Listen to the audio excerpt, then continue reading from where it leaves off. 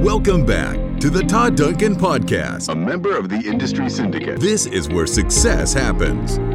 Todd's goal is to transform your business and life through deeper connections, higher trust, and proven strategies to help you win and give you your best life ever. Here's your host, Todd Duncan. I'm seeing a lot of fear and a lot of potential pain in the marketplace right now. And I think it's because everybody has been caught kind of blindsided. What I mean by that is there is a problem. And the problem is that we've come from a market that was very unnatural the last probably year or two, specifically last year, to a market that is less predictable than maybe any market we've seen in decades. So during this video, I want to give you some ideas on how to prepare. I want to give you solutions on how you can actually prepare your business right now for whatever the future's going to hold.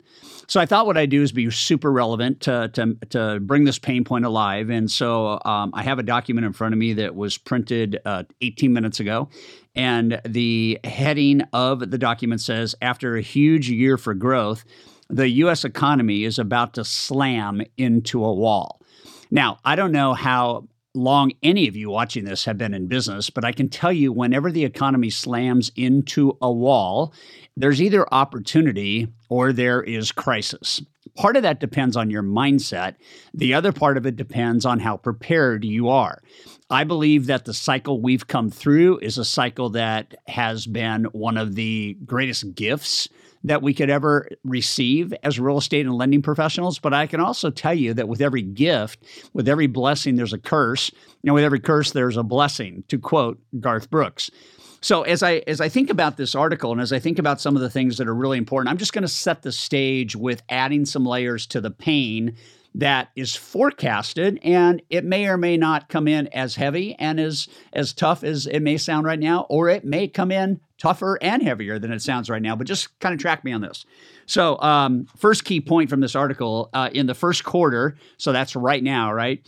The economy may not show any gain at all and possibly show a loss in GDP. So that's an interesting kind of start to this, right? Couple more things. Combine that with a Federal Reserve that has pivoted from the easiest policy in history, and the picture has suddenly changed substantially. The Atlanta Fed is forecasting that the current tracking for the first quarter GDP is 0.1. That is super, super, super low. The economy is decelerating. It's downshifting. Chief economist of America's not Taxes. And this guy was a former chief economist for the National Economic Council.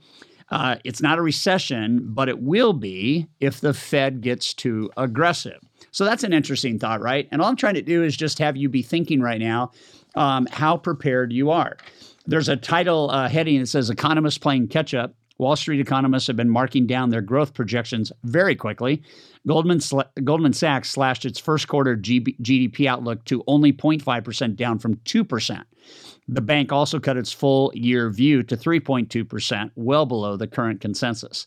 And then we go to just a national bank. I think it's always interesting to take a look at what financial institutions are suggesting. Likewise, Bank of America knocked down its first quarter number to 1% from 4% and cut its full year forecast to 3.6 from 4%. So not a big reduction, but a reduction nonetheless. And then it says with risks to forecast that this economy is seemingly tilting to the downside. Again, every blessing has a curse. Every curse has a blessing. And then finally, I thought this was interesting. Bank of America has another wrinkle in its forecast, a call for 25 basis point rate hikes this year. That's considerably more aggressive than anywhere else on the street, Wall Street, which is currently pricing a minimum of 5 hikes with about a 31% chance of a 6th hike. So I give this to you because it's going to cause a lot of pain if you're not ready for the changing market. Right now, we're still feeling in America that many markets still have a inventory problem, which is not giving us the reality of what maybe the next 2 or 3 months might look like. We still have in many cities multiple offers, and we're seeing that happen. And I saw it as recently as yesterday in Southern California. But I think at the end of the day, one thing we know for certain is all good things come to an end, and that is in the form in the mortgage industry of rates going up, and it's also going to be in the form for the real estate market of seller prices subsiding, and obviously a wrinkle in buyer capability and capacity to borrow. So all I'm saying is that there's a lot of unknowns, and the solution for anyone known is to be prepared. So let me tell you a story. When I got into the loan business, interest rates were super, super high. Prime was at 20, 21%. Government loans, 17.5%, 5-6 points. It was hairy. First and second piggybacks, 18.5%, 19%. I've told this story many, many times, but unemployment was high. We were in a recession. We in America right now might be going into a recession, and that's just truth, right? I'm not trying to scare anybody. I'm just saying when we're in a recession, buying policy changes, prices change, capacity changes, production changes, and sadly, attitude changes. And so when I was facing unemployment at a very, very high level when I was a loan originator, and when I saw everything from the consumer confidence index to the performance price index, that is, signals that cost of services are going up. Even last night, looking at the average of gasoline in America going up $1 across the entire country in just a period of, 3-4 months. We're seeing oil knock on the door of $100 a barrel. That's going to cause a lot of change in our buying behavior. So what is the solution for this? The solution is to be prepared.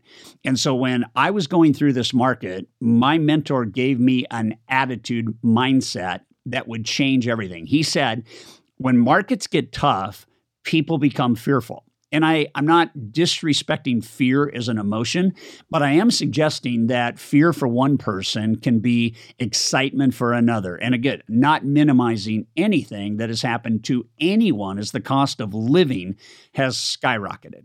Okay? But here's what I know. I know that people still buy. I know that people still sell, and I know that markets still go forward in whatever the economy is.